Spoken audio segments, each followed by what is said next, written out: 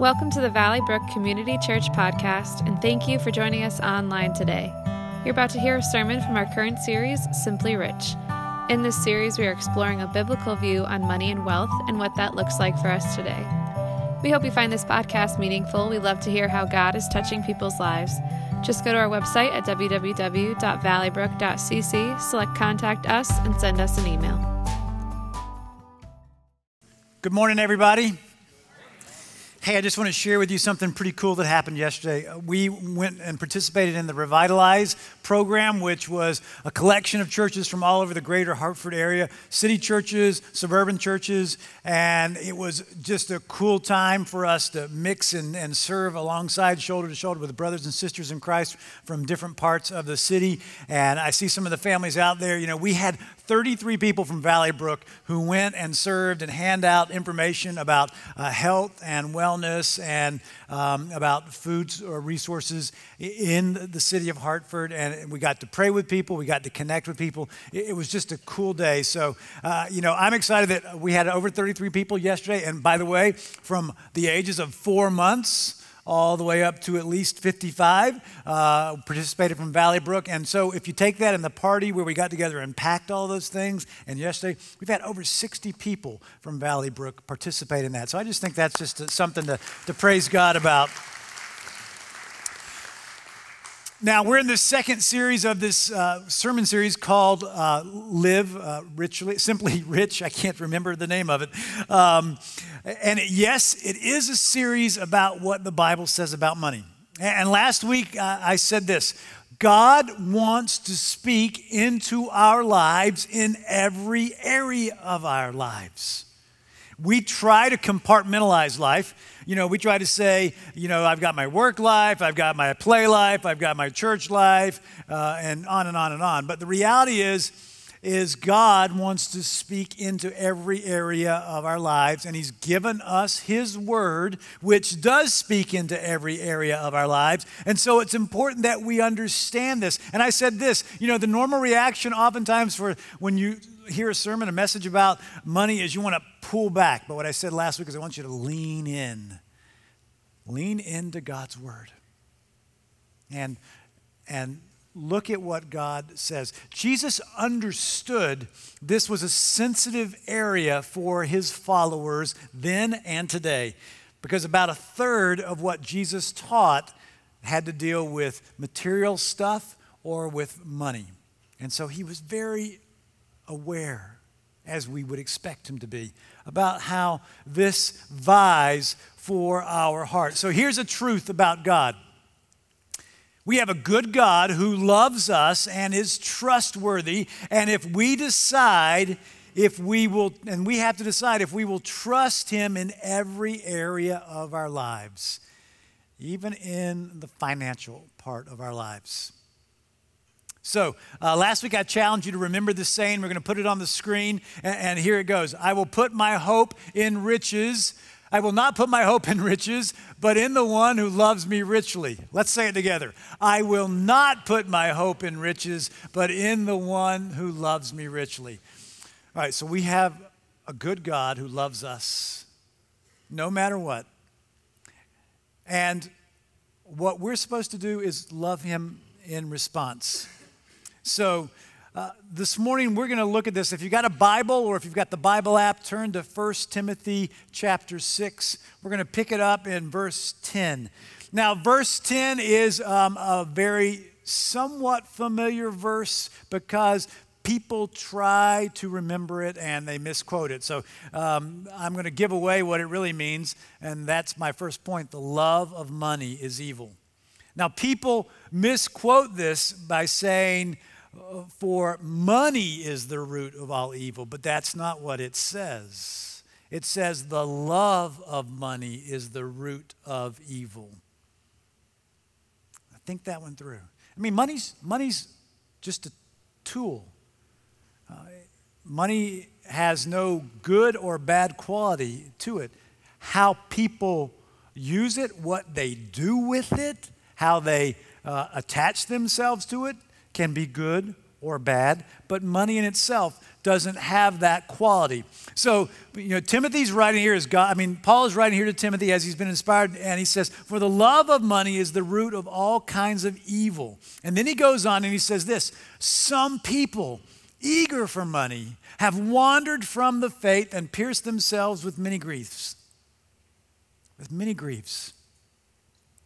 When we love money and not God, we have it backwards. When you love money and not God, you're going to have problems. When you love money, you'll begin to use people because you love money more than people. And that's when things get upside down. And that's when we begin to have problems. Statistically speaking, the number one issue in marriages comes around finances. There's this weirdness that happens with money because we have strong emotional ties to it. And so we have to recognize that the love of money is a root of all kinds of evil. So we're not supposed to love money. We're supposed to love God. But remember, if we love money, then we use people. We're supposed to love people and use money. Now, I want to talk about three different theological views of money. The first theological view is this. It's poverty theology. Poverty theology is the theology that wealth is wrong and poverty is right. And in many cases, it includes an idea that voluntary poverty is a special class of moral excellence. So poverty theology comes with it sort of a lifestyle based on a characterization of the denial of our fleshly desires, the things that we want. Things like food, shelter, possessions, and all the stuff that we can bring into our lives. Now, there have been seasons in the church where this has been popular, definitely with the ascetic movement that was hundreds of years ago, and then we see it a little bit in the last couple of years in some areas. But, here's the idea behind poverty theology. It sort of works its way into a kind of works righteousness idea that if we deny ourselves more, we'll make God happier. We'll be more blessed with God because of our voluntary poverty. But here's the deal. Look through Scripture. Look through Scripture. Scripture doesn't tell us that wealth is evil and poverty is righteous. Scripture shows us that there were very wealthy people who were very righteous. Think of Abraham and Sarah. Think of King Solomon. Think of Lydia in the New Testament or Joseph of Arimathea who provided a tomb for Jesus' burial. And the list goes on. Very wealthy and righteous people. So that's poverty theology. The next theology is prosperity theology. Prosperity theology says that riches are righteous and poverty is evil. Now, this doctrine, which claims that the Bible teaches that financial blessings are attached to what Christians do. In other words, they teach that if we have enough faith, if we have enough positive speech, and if we donate enough to Christian ministries, God is going to increase our material wealth. So this creates this idea that poor people are bad and rich people are good. But that's not what the Bible teaches us. The Bible doesn't support this twisting of Scripture any more than it did poverty theology. Think about this. Who were poor people in Scripture who were righteous? Well, think of Jesus first and foremost. And then think of the disciples, the men and women who followed Jesus. And think of the woman who was declared as righteous, who gave all she could, her last 2 pennies at the offering. So the Bible doesn't support poverty theology or prosperity theology. What the Bible does support is generosity theology. Generosity theology. That's based on the idea that God owns everything and that He gives us things in our life to take care of, to manage. I'm talking about not just your bodies, I'm talking about your skills. I'm not just talking about your skills. I'm also talking about the material possessions that you are able to have in life. God gives us those things to manage and to take care of. And he does say in Scripture that when we prove faithful with a little, he'll give us more to take care of. It's no different than at work, right? If you prove to your boss, your manager, that you're faithful in what you're doing, you may get a promotion. It's that idea that God has an agenda. He wants his kingdom to come on earth, and he wants us to be part of his team. And so the more faithful we prove in doing what he's called us to do, managing what we've been given, our talents, our treasures, everything, he's going to give us more to be responsible for. Not to make us rich, but to take care of and manage for his kingdom purposes. So here's the idea. A person isn't righteous or wicked because they have money or they don't have money. Remember, money is neutral. It's not good or bad. How we use it can be good or bad. If it's attached to our hearts more than God, then that's bad. And so there's this idea that we have to love God more than money. Remember what it says. The love of money is the root of all kinds of evil. Here's the next thing that I want you to understand with this scripture, because it's important for us to get this. He goes on and writes in the next verse, he says, flee evil. So let's look at that verse. But you, man of God or woman of God, flee from all of this and pursue righteousness, godliness, faith, love, endurance, and gentleness. What are we supposed to flee from? The love of money.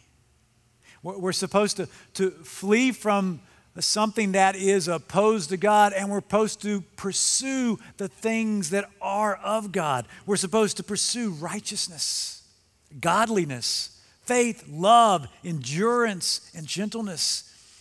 Remember, he said, people have wandered away. They pierced themselves with many griefs because they haven't gotten this order right.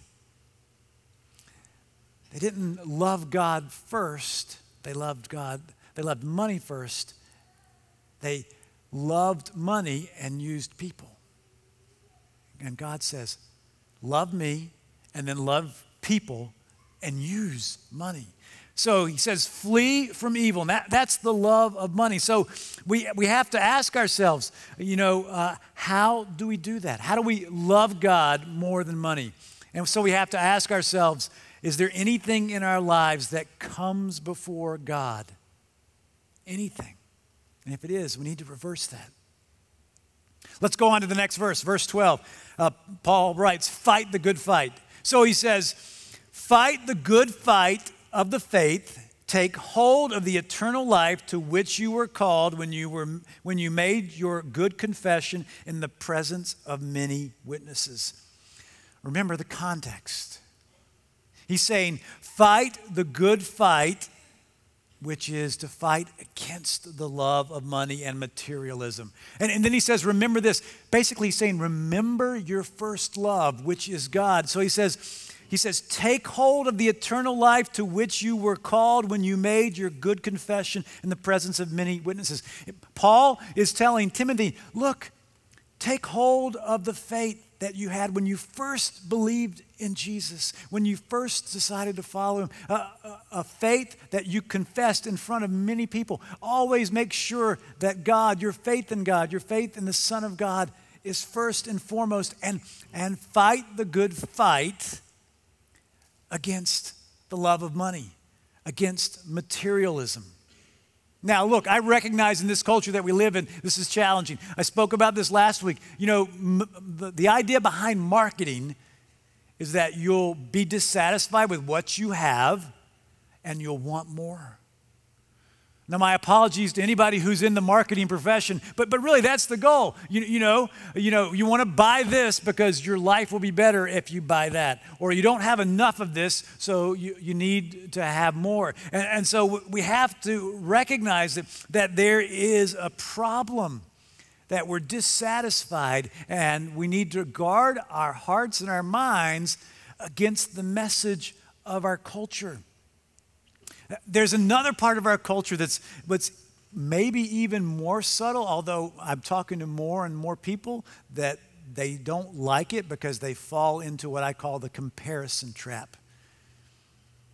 And it happens on social media. You know, when you go on social media and you see somebody's doing something fun and exciting, what do you think? I wish I could do that. Or when they show you their new car or whatever it is, it's like, why can't I have that? And we get into this comparison mindset. And it really, all it does is sends us back toward wanting more stuff to make us happy, being unhappy with what we have, and wanting something that's greater than we currently have. And remember what Scripture says, that we're supposed to take hold of the eternal life to which you were called. That means put God first and then realize that this other stuff will fall into place. But we have to fight the good fight against materialism, against the love of money, against the comparison trap that's out there.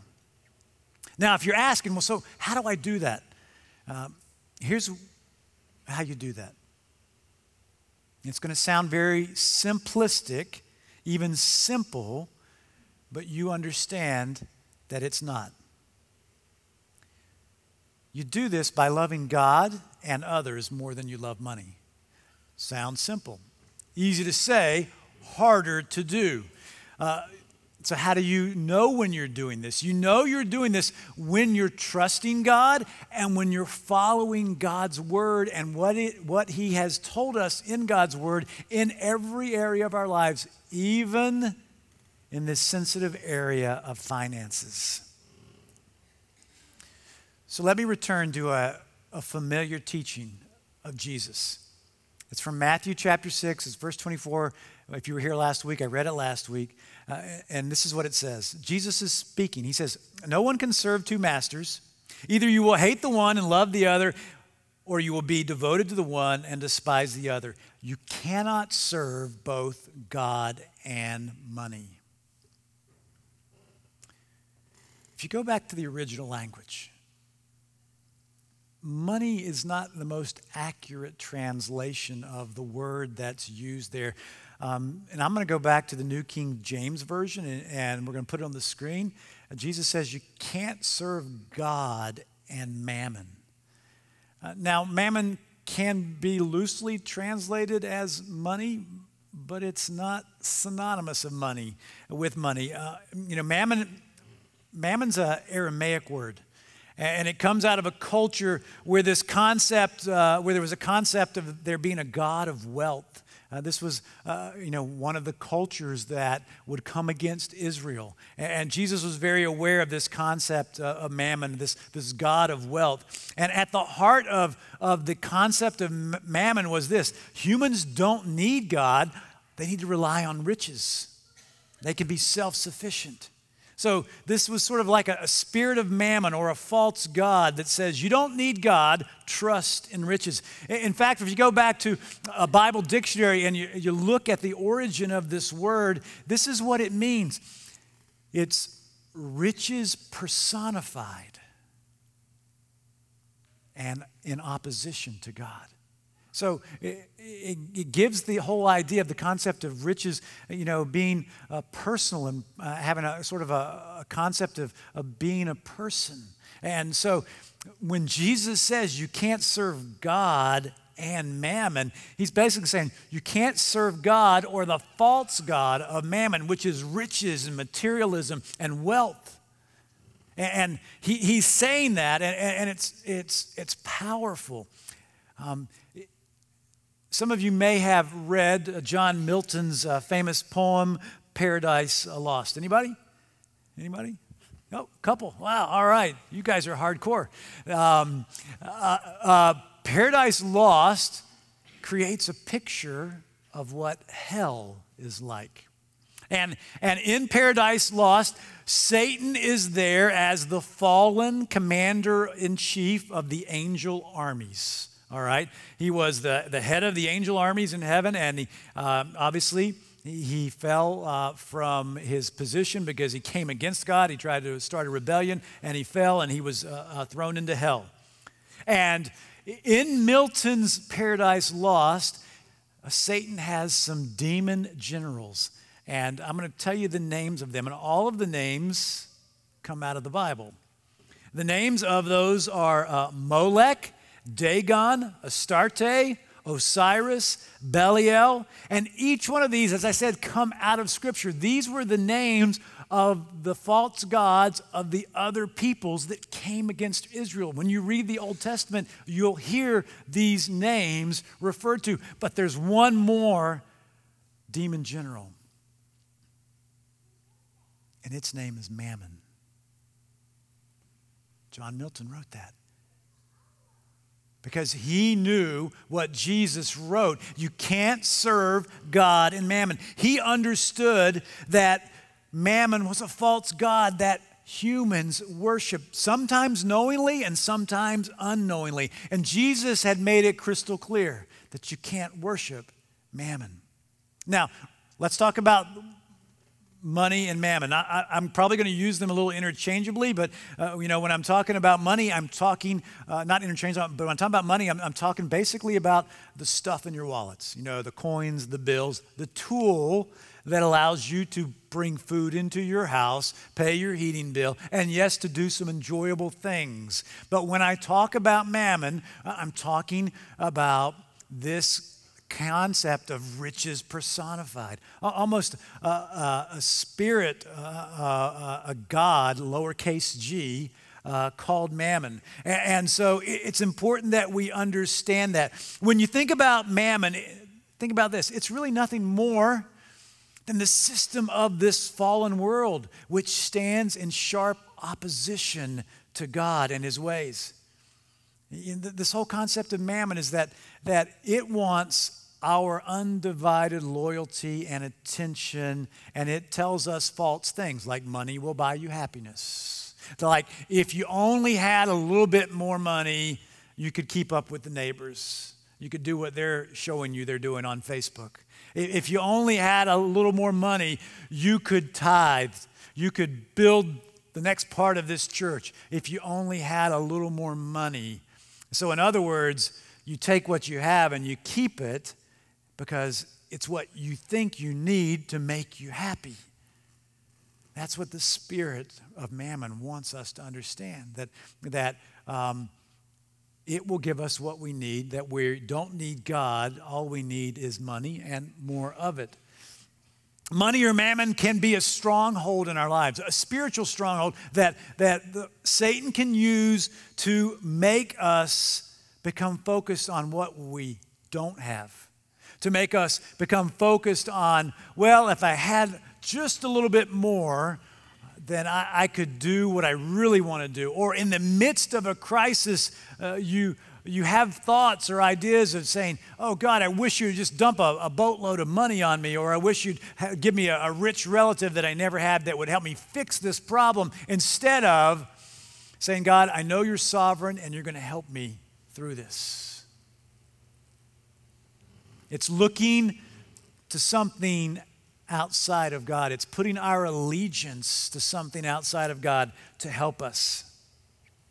But money's never the answer to problems. God is. We have to recognize that mammon can be a stronghold. That idea that there's something out there, money, riches, wealth, material stuff, that we can rely on to be self-sufficient. We need to realize that we need to rely on God. When mammon's a stronghold in your life, it becomes a barrier between you and God. Why? Because you're trying to be self-reliant on mammon, on what you can do for yourself, what you think money can do for you, rather than relying on God. It's putting something above God in your life. It's saying, my heart is attached to something greater than God. And there's nothing greater than God. Here's what we need to understand. Regardless of what our relationship has been with money and material things and mammon in the past, this is what you need to know. God loves you. God will never take his love away from you. There is nothing that you could do. In the book of Romans, it tells us this. There's nothing that you could ever do that would take the love of God revealed in Jesus Christ away from you. So regardless of your past and your relationship to this and your relationship to money and to mammon and material stuff, God still loves you. And what he desires for you is that you would understand that he wants to bless you, even when you've been unfaithful to him in this. He wants to bless you. This is what I want you to remember. When it comes to managing your money, God's way is not that God wants something from you. God wants something for you. When we read in Scripture what he says about how we deal with worldly wealth, with material stuff, with riches, with money, it's not about what he wants from you. It's what he wants for you. And so all that we read in Scripture about this and everything that Jesus said, a third of what he spoke on, it's about what God wants for you. And to have that, God has to be in the primary place. So I want to challenge you this morning to take a step of faith. And that step of faith would be to move further away from making money or mammon something that vies for God's attention in your life. It will be taking a step of faith to say, I trust God more than I trust riches or mammon or money or even myself. I trust what God has revealed in his word, and I'm going to begin to live it. So here's the first thing that I want to challenge you to do. Make God a priority. Make God a priority. What I mean by that is put him as number one in your life. The most important person in your life is God. And then let everything else fall into place. And by the way, money or mammon mammon should never be there, and money should be way down at the bottom because it's just a tool. All right? Make God a priority. So what does that mean practically? Well, in the Old Testament, and which was eventually brought into, this was actually before the law, the Jewish law was put in place, there was this concept of giving God our best, our first fruits. And so when we read in the book of in the book of Genesis, we see how God commanded the people to give God the first fruits of their harvest if they were farmers, because most wealth was either bound up in farming or in herding animals. So if you were a farmer, you gave them the first of your crops. If you were a herdsman or a herdswoman, you gave them the firstborn of your herd. It was about giving God your best. So how does that relate to us practically? Because, I don't think, many people in here are making their livelihood by raising animals or by farming. It means making God a priority when you do get paid. Give to him first before you do anything else. Give to God first. It's a small act, but it creates a culture in your heart. It can create a culture in your family and in your household of giving to God first. I still remember when I was a young man and I was taught this. I said, all right, I'm going to take a step of faith. And so I decided that I would give to God when I first got paid. So the first check that I wrote was my tithe check to God. And I said, God, I'm going to trust you. I'm going to give to you first, and then I'm going to trust that you're going to allow me to pay my bills and buy my food and maybe have a little extra to enjoy. So some 33 years later, I stand before you and saying, I haven't missed a bill. I've been able to pay it. I put God first. I made him a priority. And my challenge to you is if you're not doing that, start this week. Say, God, I'm going to take a step of faith and I'm going to trust you. I'm going to give to you first, and I'm going to trust you to take care of everything else. Here's the second step of faith that I want to challenge you with today. It's to practice percentage giving to God. Practice percentage giving. In the Old Testament and the New Testament, there's this idea of giving the tithe. The tithe literally means tenth, giving a tenth of what you've given to God. So, back in the Old Testament, it would be the first tenth of your crops or of your herds. Give the tenth. So think in percentages. If you already know you're giving 10%, that's awesome. And praise God that you've taken that step of faith. If you know you're not there, then figure out what percentage you are. And say, in faith, God, and tell him this, God, I'm going to step up a percent every 6 months out of faithfulness to you, out of putting you first until you reach 10%. So practice percentage giving. If you're not doing it, if you haven't figured it out, do it today. And here's the third thing I'm going to say. Seek to excel in the grace of giving. Seek to excel in the grace of giving. Now, what's this talking about? Well, God inspired the Apostle Paul basically to say, listen, you need to be generous. You need to excel in the grace of giving. It would be over and above the tithe, because we don't think this way in our culture, but when the tithe was created, it actually wasn't the goal. It was step one. So this idea was, yes, give your 10%, but then excel in the grace of giving. When God shows you an opportunity, when God nudges you with his Spirit to be generous and help somebody, do that. Take that step of faith. Now look, I know I've pushed and given you some challenging things today. So what I want to do is invite you to spend some time in prayer with me. So what I'm going to ask you to do is just hold your hands open, because that just basically says, God, I'm open to your word and what you want to say. I will receive this. And as I pray, I'm just going to invite you to close your eyes and bow your heads. And I'm going to pray over all three of these areas for us, that we can trust God and say, we love you more than we love mammon. We love you more than anything in the world. And we're going to trust you and take a step of faith. So here we go. Father, we thank you for your love for us, for your care for us. Lord, we thank you that you desire for us to take steps of faith. And so, Lord, with our hands open, we're just saying we're open to your word and your will in our lives. So, Lord, I pray for whoever it is who needs to start practicing putting you as number one in their life, even with their giving, making you the first gift that they give. And I pray that they would take that step of faith. And then, Lord, I pray for the person or the persons who hasn't figured out what they're giving percentage-wise, and that they would figure that out and begin to practice that, working toward the goal of the tithe. And I pray that you would give them faith to trust you in that. I pray, Lord, that you would provide for all their needs, that you would just prove yourself faithful in this.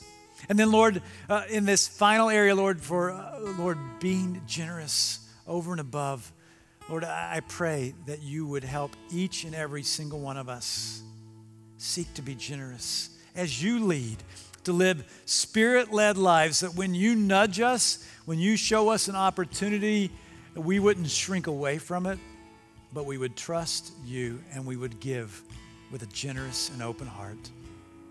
We pray this in Jesus' name. Amen. Thank you for listening to our podcast. It is our sincere hope that it has blessed you. For more information, visit our website at www.valleybrook.cc.